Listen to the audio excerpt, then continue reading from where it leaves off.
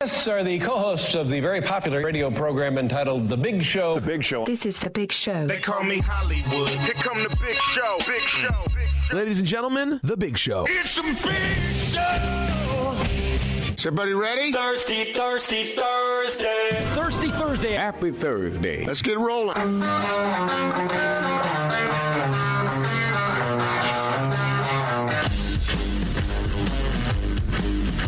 This is The Big Show with Gordon Monson and Jake Scott, presented by Big O Tires. Stop by your locally owned Big O Tires for no credit needed financing and the best prices on tires. Big O Tires, the team you trust. This is 97.5, 1280 The Zone and the Zone Sports Network.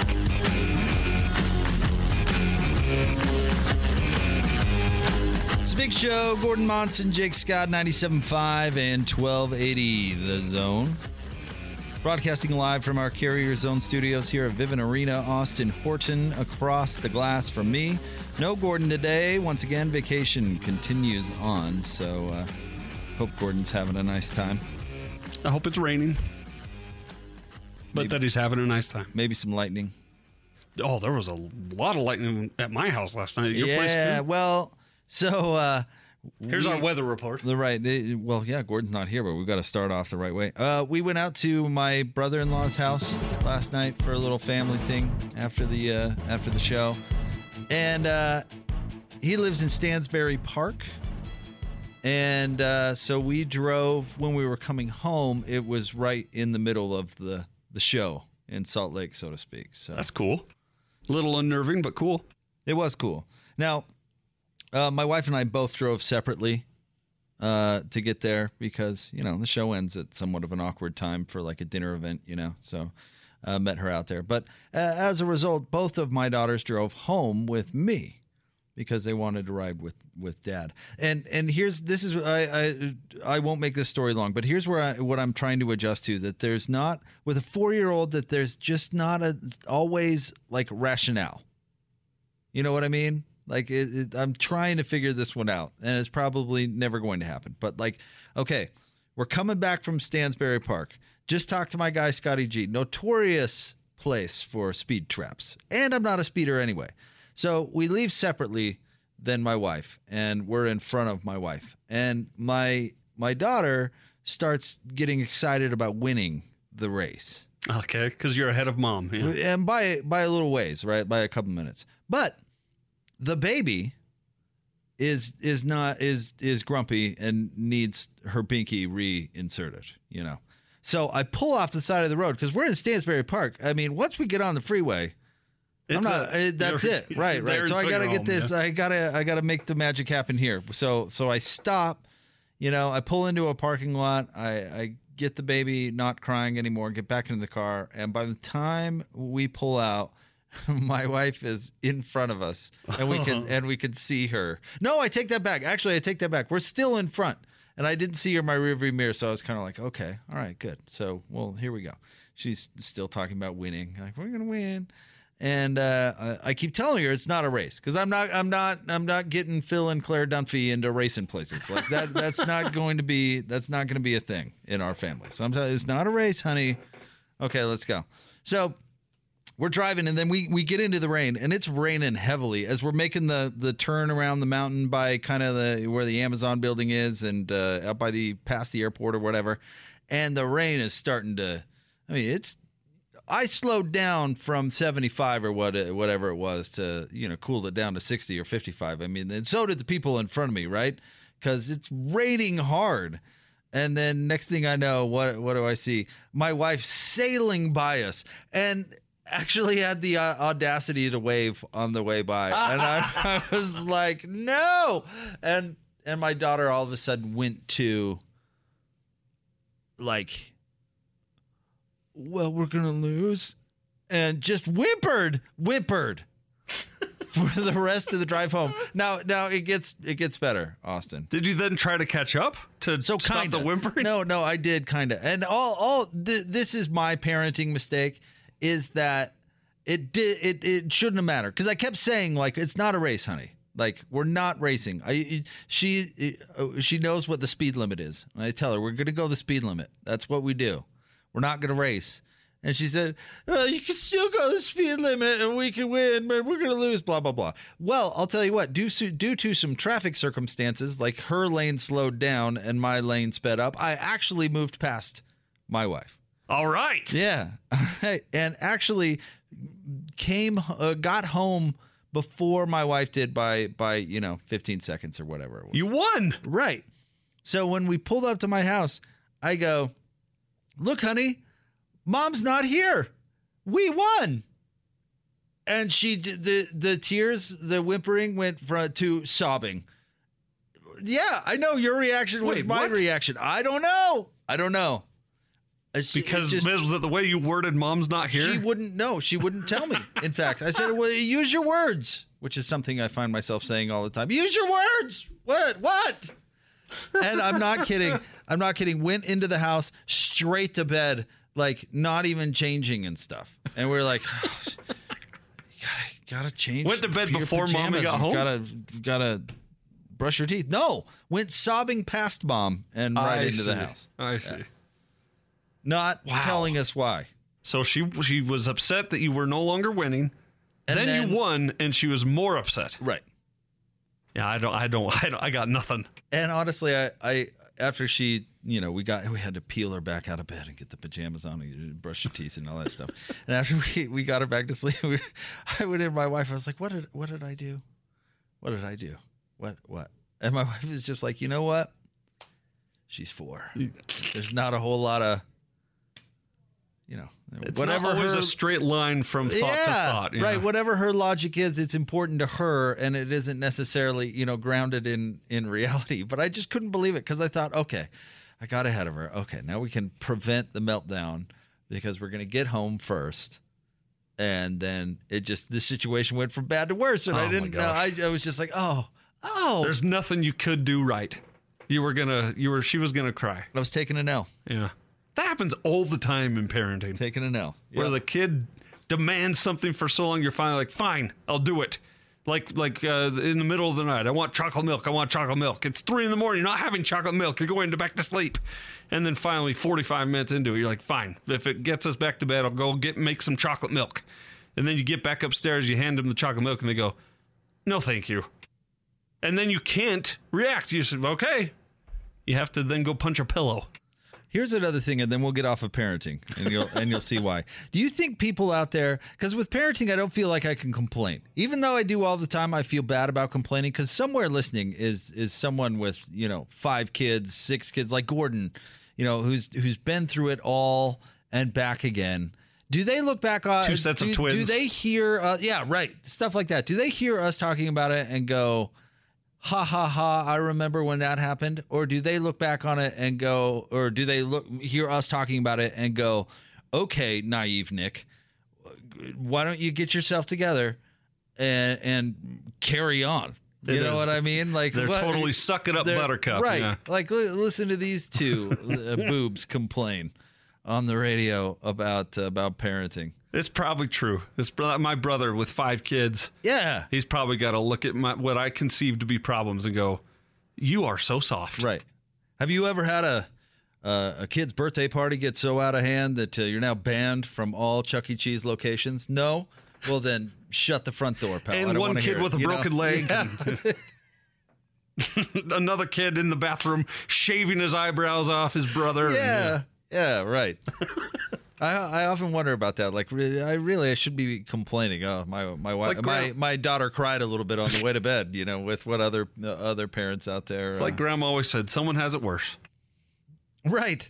So we probably should, honestly, suck it up and just probably. Press but I ain't gonna press on with the sports news. Okay. It is draft day. After all, draft coverage officially begins. By the way, coming up at 6:00. My guy, Tim Lacombe, is going to be in studio. I am very much looking forward to seeing Coach Lacombe. It's one of those things, Austin, where I see Coach so much during the basketball season. I mean, I'm seeing him all the time. And then when it's over, I just don't see him anymore. And it's very strange. So I'm very much looking forward to seeing him. It'd be like if I took a break from seeing you, Austin, for like a couple of months. It'd be like, it's weird. Yeah. Seeing Austin. You saw him in his concert. I did, but not a. I saw the Party Hounds. Yes, Wonder if his voice has bounced back yet. in full effect. He gave it his all. That's what I'll say about Coach Lacombe. I did feel for him because his voice did begin to go a little bit, but man, was it fun. Still mad I missed that. It was a good time. It really was. Oh, you couldn't help it. It's all right. Yeah, again, parenting, kids. Yeah. Yeah.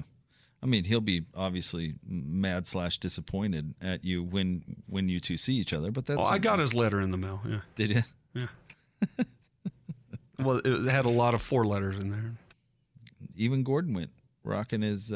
That's what it said in the letter. Gordon found his way out here and you couldn't? You're dead to me. High-priced basketball shoes. He did not. Oh, yeah. He wore his J's to the concert? Yeah. Yeah. Those things are going everywhere. Was he wearing gym shorts? I can't remember. Probably. Lloyd and I were laughing the other day about the car he pulls up to work in. And then He's wearing these ratty, holy, fluorescent orange gym shorts. You know what about our guy Gordon, though, is he doesn't put those two things together. And that's where You he know what tells I us mean? I'm not vain. Right. I'm wearing nothing. I'm wearing throwaway Rags. stuff. Yeah. Literally. Sweat-stained fishing hats. But you're pulling up in a $3 million car. Yeah. So. You roll up in a Ferrari. All right. Shouldn't he get pulled over more? The way he describes No, how he drives. But just, I mean, stereotypes alone. When you think like that guy's stealing that car. I see that beat up fishing hat. He's wearing slip-ons and a gym shorts. Right. Yeah. You've either escaped from a mental institution Or you're you've taking it to the chop you've shop. Stolen that car. I expected to see James Bond. Get out of this thing. not Encino, man. Not Pauly Shore. All right. Do we Shall wanna, we do it? Yeah, let's talk about the draft.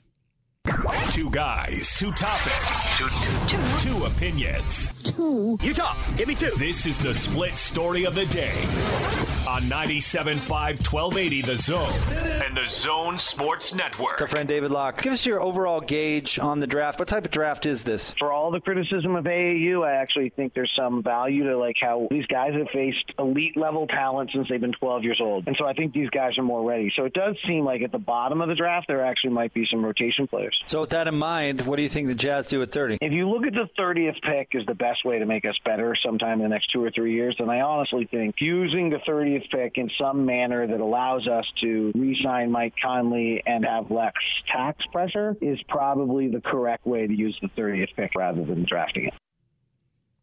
All right, NBA draft tonight. Draft coverage officially begins here on the station at 6 o'clock. Coach Lacombe, as I mentioned, will be here in studio. That was David talking about what we may see. I remain pretty convinced, and honestly, just because I think it's the wisest move for the franchise, that the Jazz move one way or another off of 30. I would guess, well, from there the conversation begins at how big a move do we expect to see? Is it they just move back and add a second at some point, a future first? I don't know if you could get some juice out of that 30th pick because maybe there's somebody who slides and somebody's still available, and we've seen it dozens of times on draft night. So maybe it's one of those. Maybe it's I think the likelihood of this is low personally, but maybe they package a veteran with the pick and move up. I don't think that they're going to be able to move up very far. The draft experts that we've talked to on this show seem to think that most of the top 10 is pretty dug in. Now, maybe we'll see, and picks will be flying, but most of the top 10 is pretty dug in to make a pick in this draft, which seems to be pretty good. I don't know if the Jazz would have an asset to be able to move up to, a really top pick in this draft. So it would seem to me that the likelihood of moving up is low, but maybe it's a situation where we see them move up because they think they can get a player who can contribute immediately, and they're also able to move off of a salary. It's maybe something along those lines, Yeah. Maybe it's moving off of a salary for, this and a future pick. I mean, if the Jazz, that's kind of in the medium category, right? And so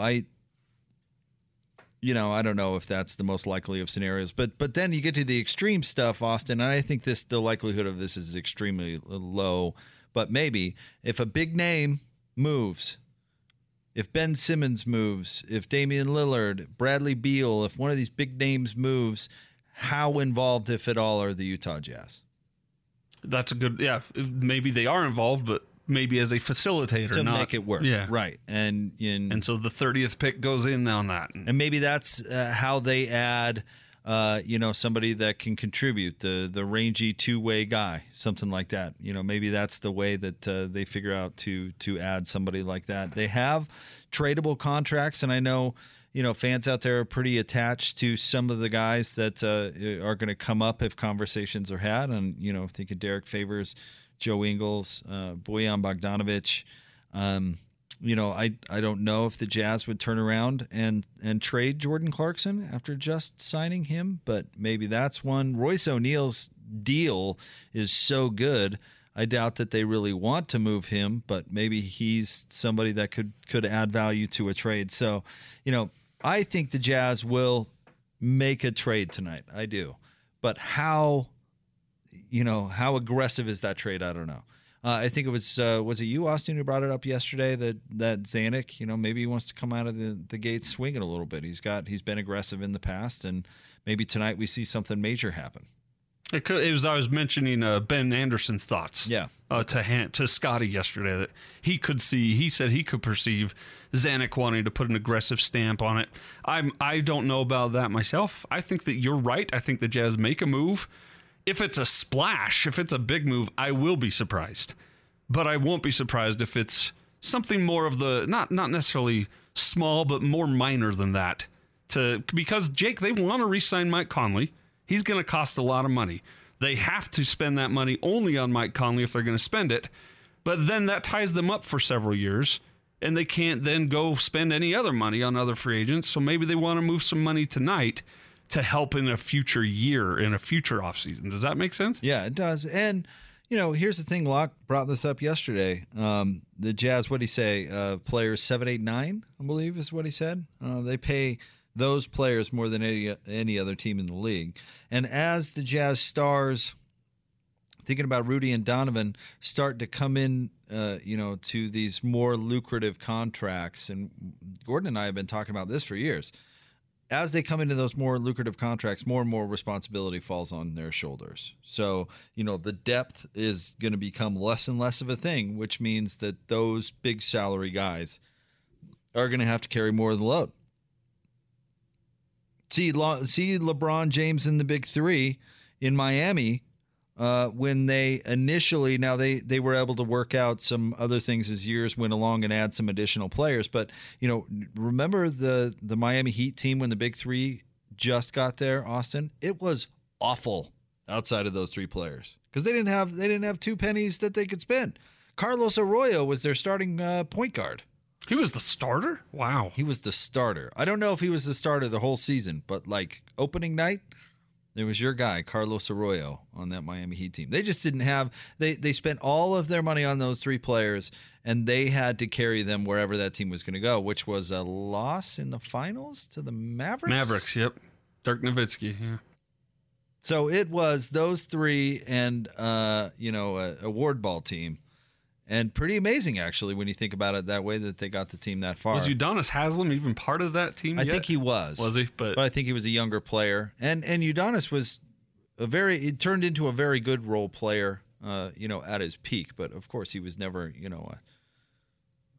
he was never going to be your first, second, or third, fourth, fifth, even best player on the team, probably. And that's why some people, I've heard them say this, I don't know if I really agree with it, but some people believe LeBron left a more talented overall team in Cleveland for the Miami Heat. Now, it's hard to think that when you've got Bosh, LeBron, and Wade combined on one roster, but the rest of the help in Miami compared to the rest of the help in Cleveland, people say was inferior. My answer to that would be you forget how bad that Cleveland team was. They were in the NBA Finals.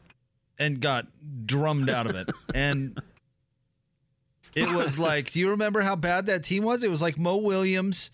His second and third best players were Mo Williams and Antoine Jameson.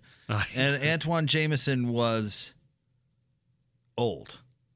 And big. And not as big as Antoine Walker once got. But Yeah. particularly productive. They went to the worst team in the league when LeBron left. That's true. Yeah. That happened in Cleveland twice. All right. Well, the point being, the roster in Miami was not a diamond when they first started together. Yeah.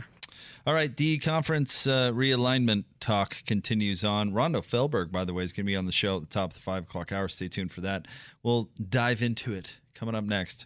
It's The Big Show, 97.5 and 1280 The Zone.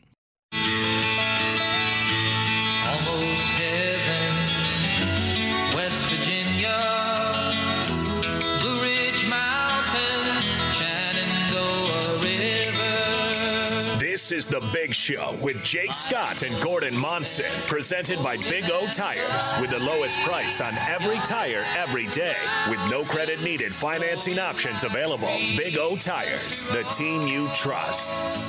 Take me home to the place I belong. The Big Show, Gordon Monson, Jake Scott, 97.5 and 1280 The Zone. Band of the day today, John Denver. Brought to you by Live Nation. For the latest tour news and artist insight, go to livenation.com. I'm not going to get into why we picked John Denver. I'm just going to sit here and enjoy it. He's worthy of our ears. What is your favorite John Denver song? This one. Is it? Yep, that's why I chose it first, yeah. Did you know he wrote Leaving on a Jet Plane? I did know that. Yeah. Have I said that Are you before? going to throw in a Gordon Monson thing here? No. I'm not trying to make it. Every time we have John Denver's Band of the Day, that's where we go. I'm not trying to make a joke. That is legit my favorite John Denver song. Because then Gordon goes, isn't that ironic? Yeah. But I like that song. I like both famous versions of that song. Oh, do you? His and, what is it, the Mamas and the Papas. Yeah, I prefer his, though. Okay. Yeah, sure. Yeah, I could see that. But an incredible artist. I don't like that his name is not Denver, and I don't like that he's not from West Virginia. But where is he from? I don't know. New York or someplace? Not West Virginia? Yeah, but he made a lot of money off that song. Yeah, he did live in the Rockies, though, at one point, right? Well, eventually, I believe, yeah. But an incredible singer-songwriter, yeah. Roswell, New Mexico. Okay.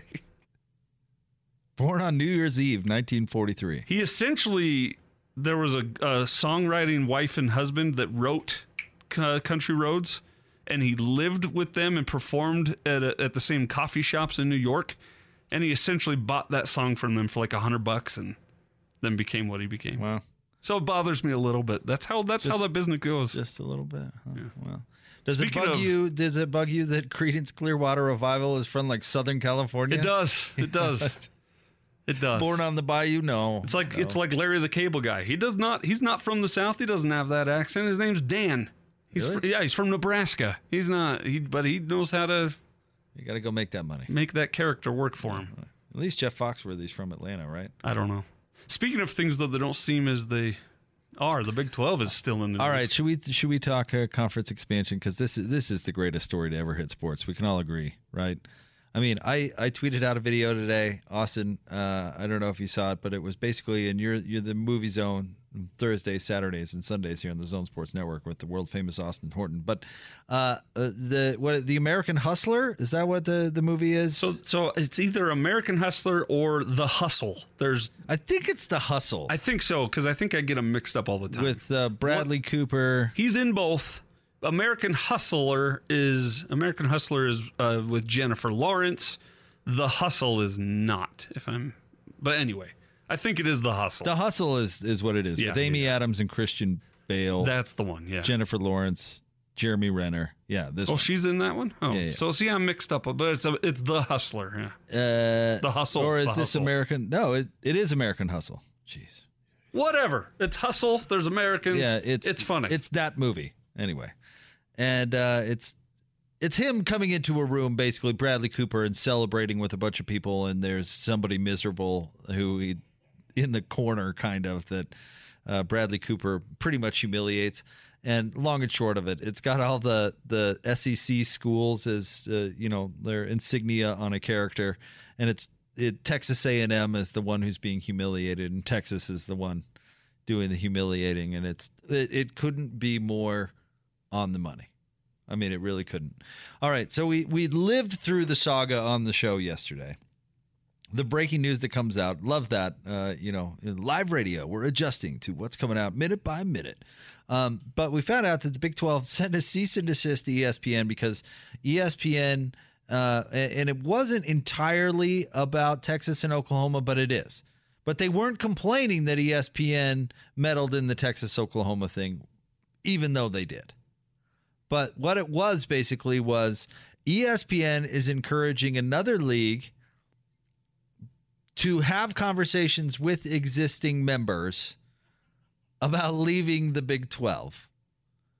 And this was Bowlesby's response is to send a cease and desist to ESPN, all adding to that ESPN's motivation is that the Big 12 get dissolved so that Texas and Oklahoma don't owe the conference a red cent. That's what Bowlesby's going with, and he's going with a cease and desist to one of his partners, to the company that's writing him checks. I mean, it's what's that movie? What movie is it? It's a bold move, Cotton. Let's see if it pays off. Dodgeball.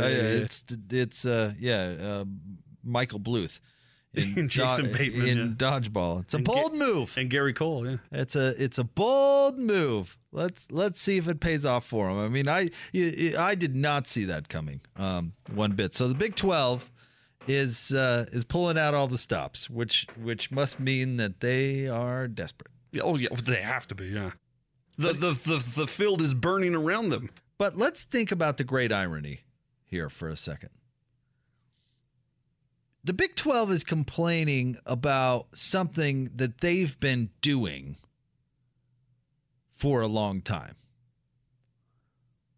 But when it worked in the Big 12's favor, because they were the big boy, the older brother, so to speak, when it was working for them, it was, all right, no problem. What are you complaining about? You'd be lucky. You're lucky that we're calling you. Think BYU, Memphis, Cincinnati. Think of all those schools that, the Big 12's talking to. And I'm sure that the American, because that's the news today, of course, that the American Athletic Conference is the conference that's calling the remaining Big 12 schools. But the Big 12 has been doing this to the American Conference for years. And the American wasn't sending cease and desists and all this crybaby stuff. It's delicious. So now, it's so good. So now it's happening the other way, and the Big 12 commissioner is having a fit. Cease and desist. There's been very few times in my career that I've been sent cease and desist orders, and we don't need to get into it, but it has happened a few times. And it's always, let's get into it, the most ridiculous, unreasonable stuff. Well, one time we deserved it because we did it knowing that we were going to get it, but it didn't really matter. That's not the one I know of. The one I know of was fun. Well, the most notorious one is the cease and desist we did not get. And that was, I think we were the only radio station in town that did not get a Chad Bunn cease and desist. And if anybody deserved a Chad Bunn cease and desist, it was probably me. It was you. Yeah, you started that whole thing. And we did not. But, it's not usually a very effective move. Let me put it that way. And usually it's like a shake of the fist. Don't you make me come back there. Right. Now, if stuff continues, then you can get into more litigious stuff down the line, which, by the way, ESPN doesn't care about because they're just going to deny everything like they did yesterday. And they go about their merry way. There's nothing the Big 12 can do. Nothing. And I'm sure somewhere Carl Benson, the old commissioner of the WAC, is laughing because he handled this with way more dignity than Bob Bowlesby is. Amazing. Carl Benson. He handled this with way more dignity than what's going on with the Big 12. But I do think it's fascinating because you know what? It'd be better for most everybody if that happened. And if ESPN can figure out a way to find a landing spot for all those Big 12 schools and solve a problem on the other end for their new pals, Texas and Oklahoma, then, man, you got to tip your cap. And I still think they could find a way to get BYU into that AAC and do BYU assault. Hans and Scotty were talking about it earlier, and we'll hear that snippet in what's going on later, Jake. But I'm really excited. When you have Rondo on, you got to ask him about his thoughts on the Big 12 getting a taste of their own medicine, because I'm sure he is liking this as much as we are. Oh yeah, don't feel bad for the Big 12. They've been doing this to other conferences for years, and now the shoe's on the other foot, and they're like, "Oh, cease and desist!" Unfair. Because if you remember, the last time they feigned conference expansion, that was all about a loophole in a TV deal where that they'd get an automatic amount if they added other schools, and it was basically this big threat. It was all a fake. It was all. And BYU got hurt more than anybody that time. I mean, that sucked.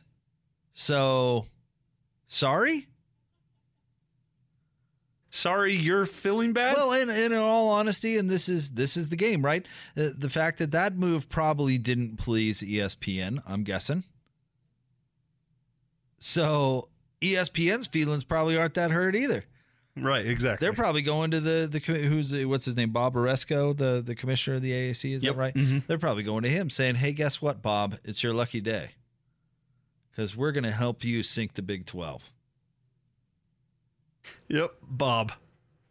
And by the way, we're not having this conversation. A guy who has joined DJ and PK in the past to talk about the AAC's plans with BYU if it ever were to come down. I'm telling you, Jack, I think it's going to happen. I think it has a chance to. I really would love to see BYU back in the league.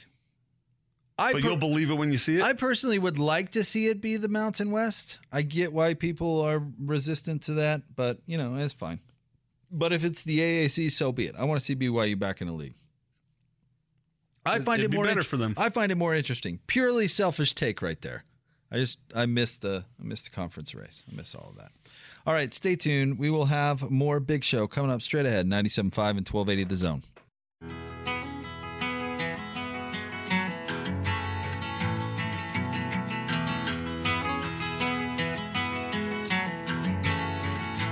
He was born in the summer of his 27th. This is The Big Show with Jake Scott and Gordon Monson, presented by Big O Tires, with the lowest price on every tire every day, with no credit needed financing options available. Big O Tires, the team you trust. I say he found the key for every door. When he first came to the mountains, his life was far away. On the road, hanging by a song. But the string's already broken, and he doesn't really care. It's a Big Show. Gordon Monson, Jake Scott, 97.5 and 1280 The Zone. Thank you very much for making us a part of your day. We greatly appreciate it. I want to remind you, the Top 60 and 60 is back on the Zone Sports Network. Listen every day, 1:30, as Hans and Scotty announce another member of the top 60 players in the state of Utah. They catch down to the start of the college football season. It's the Top 60 and 60 presented by Cyprus Credit Union and Icon, only here on the Zone Sports Network. Eric filling in for Austin for just a moment. I know they're in the 20s. What number did they hit today? Do you know? Not sure? All right. Well, they're in the 20s as the guys creep toward the start of the college football season. Great. The 1660 is awesome. Tune in every day at 1:30. We will get to what's going on coming up at the top 3 o'clock hour. We will check in with DJ and PK. DJ weighed in on what the Jazz should do with the pick tonight in the draft. And Hans and Scotty went the conference expansion route. We'll find out what they think is the fate of BYU as this all plays out. But speaking of conference expansion, I thought this was kind of funny. We talked about it in the last segment. But Steve Spurrier. Now, this is I love Coach Spurrier because he doesn't give a what. Even when he was coaching, he would just say whatever. And he's talking about conference expansion. Here's his quote. He says, quote, I can understand Texas jumping over. They get to play Texas A&M again. They get to, well, they can't win the Big 12 anyway. I think they've only won 2 in the last 30 years or so. And then it says, what is it? So taking a shot at Texas that they can't win the Big 12 anyway, so they might as well bounce and come over to the SEC. And yeah, Texas has woefully underachieved since the Vince Young days, and even previously before that, you could argue they underachieved. But the fact is Texas is Texas. They have the big brand, they have the big value, and yeah, they're going to be wanted in whatever league would have them, certainly because of that. But as far as on the field goes, which matters very little in these conference expansion matters, by the way, but as far as on the field goes, Texas has a long way to go to be competitive in the SEC, I think. I mean, they're going to run into a different type of defense, and their offenses haven't been very good in the Big 12. So it's going to be a different world for them in the SEC. I don't know. This may be a stretch, but I think when Utah went to the Pac-12 and there was a difference in the style and the talent level, and maybe it won't be as extreme for Texas, but it'll be a difference. It'll be a big time difference. I mean, it ties into a Ute conversation that we had the other day. Charlie Brewer, PK and I were talking to, I think it was Britton Covey about this. Might have been Coach Witt. But Charlie Brewer coming from the Big 12, where they're not exactly, playing the firmest of defenses, and that's going to be adjustment for him as he gets into the Pac-12, where they're a little bit more, play a little bit firmer brand of defense, at least at some schools, and that will be adjustment that Charlie Brewer will have to make if indeed he does get that starting job at the University of Utah. But we'll see when Texas actually begins playing in the SEC. I do not believe it will be all the way until 2025 when their grant of rights agreement is up. I'm sure that there is some accuracy, as we talked about through the report, that ESPN is trying to, get the Big 12 to fold so that Texas and Oklahoma can go right away and not pay any exit fees. I absolutely 100% believe that. So it'll be interesting to see exactly when that happens. But when it does, I don't believe. Well, let me put it this way. I think Oklahoma is more equipped to succeed in the SEC right away than Texas, and I think Oklahoma is going to take some lumps. And maybe people out there say, "Come on, Oklahoma's a heck of a program." Lincoln Riley, on and on and on. Yeah, I got it. But it seems to me that every time they've gotten into the playoff, which has somehow been a bunch over the last 10 years. It seems to me they get their trash kicked on the reg. So we'll see how that goes as they get into the SEC, because the Big 12 has not been a particularly strong football league over the last 10 years. I mean, it had the year right there at the beginning where TCU and Baylor were both undefeated at the same time, and they both got left out of the playoff, and it was this big controversy. And, I think they got screwed to a certain extent, and then the Big 12 puts in the title game, and they say, we're never going to let that happen again. But, past that, truth is Oklahoma has, pretty much dominated the league because they put up these gaudy offensive numbers because the Big 12 decided our brand is going to be no defense, all scoring, all yards, all this stuff. And then all of a sudden Oklahoma goes into play, teams that actually play on both sides of the ball, and it hasn't necessarily gone well. Lincoln Riley, I think, is a great coach, but I think it's going to be an adjustment for Oklahoma as well, and I think Oklahoma is more equipped to handle that adjustment than Texas is. So, we'll see. But Spurrier's right; they can't even win. They can't even win the Big 12 twice in the last 30 years. So, who's to think that all of a sudden they're going to come in and be a real threat to win the SEC? I just don't see that happening. So, and I think one of those Big 12 titles, by the way, in the last 30 years, one of them I believe obviously was with Vince Young. I think the other, I'd have to go back and look, but I think it was one of those. They pulled an upset in the Big 12 title game because they went on to play Virginia Tech in the BCS game, and I remember it being a huge letdown because Texas wasn't the team that was supposed to be there. I think it was Nebraska, maybe, that they'd upset. I'd have to go back and look at it. But it's not like Texas has absolutely dominated that conference. And really, they don't have any excuse. We'll see. Maybe they get the right hire. Maybe Steve Sarkisian is the right hire. And Gordon always pushes back when I bring this sort of thing up. But, college football is about built-in advantages. In the past, now they're going away from this with name, image, and likeness. But in the past, the NCAA has been set up to even the playing field as much as possible. But the truth is, you can't even it all the way. And certain programs are always going to have more of a built-in advantage than others. And unlike professional sports, where there's a draft that is designed to create parity amongst the franchises and amongst the teams, in college football, it feeds on itself, right? The better your season goes, presumably the better your recruiting is, leading to more success in the future, and vice versa, of course, right? That's why we see universities get stuck in ruts so often. If you struggle, your recruiting isn't going to be good, and it kind of feeds off of itself, and it's tough to turn those things around. But, I mean, there are a certain amount of programs out there that if you're not winning, it's your fault. And Texas is one of those programs. And I mean, it is. It's why Texas A&M doesn't like them. It's like why a lot of universities don't like them. I think USC is one of those universities. I think Oregon has become one of those universities. Ohio State certainly. I don't think Michigan. Well, maybe Michigan is still in that category. I don't know. I would have thought Jim Harbaugh would be better. But there are certain schools out there that if you're not winning, it's your fault. I think that was true about Alabama for years and years and years, and then Nick Saban comes in and gets them going in the right direction. There was like who was it, Eric? You're kind of a football historian. Which Shula was it that took over Alabama for a hot second and was just a disaster? Was it Mike? Probably Mike. I think it was Mike. It was. Let me double check. It was one of Don's sons who took over there at Alabama.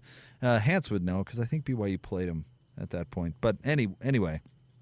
Alabama didn't get it right for years and years and years. USC didn't get it right for several years until they found Pete Carroll and got back on top of the world. Then Pete Carroll goes, and USC has struggled to find a coach who can come in and maximize those resources. But the truth is, the resources are still there, and a lot of it has to do with recruiting. But you combine. You combine the brand and the alumni base and all these sorts of things with the ability to recruit. At Texas, in Texas, you are the number one university in the hotbed of high school football across the country. And there are 3 to 4 major states, of course, that it's high school football, and it's Texas, it's California, it's Florida, and it's Georgia. Randomly, a lot of people don't know that Georgia really puts out an unbelievable amount of college football players. But Texas is the one. I mean, they are the big boy. And so the University of Texas has their pick of whomever, you should be a great football program. And they haven't been. I mean, they haven't been since Mac Brown had it going there for a minute with Vince Young. And then, of course, we know BYU and Taysom Hill steamroll them. And that sealed the deal for Mac Brown. And he was fired at the end of the year. Had to fire his defensive coordinator basically on the bus on the way back to the airport because of the way Jamal Williams and Taysom Hill ran for like 600 yards in a game. I'm exaggerating, of course. It was Mike Shula, right? Okay, there you go. 26 and 23. They only lasted 3 years there. Yeah. 2003, 2006. Yeah, because if you're going 26 and 23 at Alabama, you don't know your backside from a hole in the ground. You pointed out something interesting about Texas being a hotbed. Do you think that gets inflated a little bit? Because Texas does get these great, even when they were in the Big 12, they did get these great recruiting classes. They're always ranked in the top 5 to 10 of recruits. But still, Texas, like you've mentioned, hasn't been very good in the Big 12. So here's the thing about recruiting rankings. They mean nothing. Well, kind of nothing. But the fact that Texas is recruiting players is the reason that they're getting high marks, and thus Texas is almost guaranteed a great recruiting class. Does that make any sense? Yeah. It's not necessarily coaches who are giving these ratings. It's lay people. Does that make it? Right. It's normal mouth breathers like you and me who are saying, "Oh, wow! If Urban Meyer or not Urban Meyer anymore, but I guess if Ohio State's offering Ryan this Day. Guy, he must be the most unbelievable player on the planet."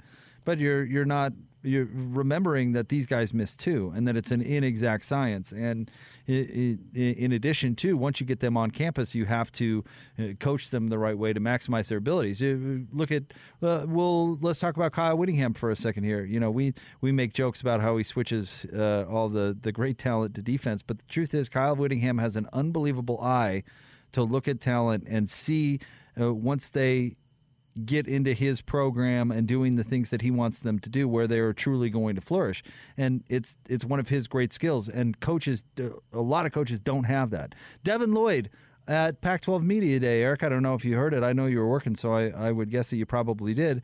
But did you hear him talk about going from wide receiver to safety to linebacker? And when Utah recruited him, they're like, it's cute that he played wide receiver and all. And you did fine in safety, but trust us, you're a linebacker. Right. And I would guess if we talk to Coach Witt, we know all the success stories, right? But I bet there are plenty of players that are like, you know what, I'm not going to come to Utah because I don't want to play linebacker. And that's the difference between Utah and Texas. Right. And Herman and Whittingham is that Whittingham can develop the talent, even if it's not.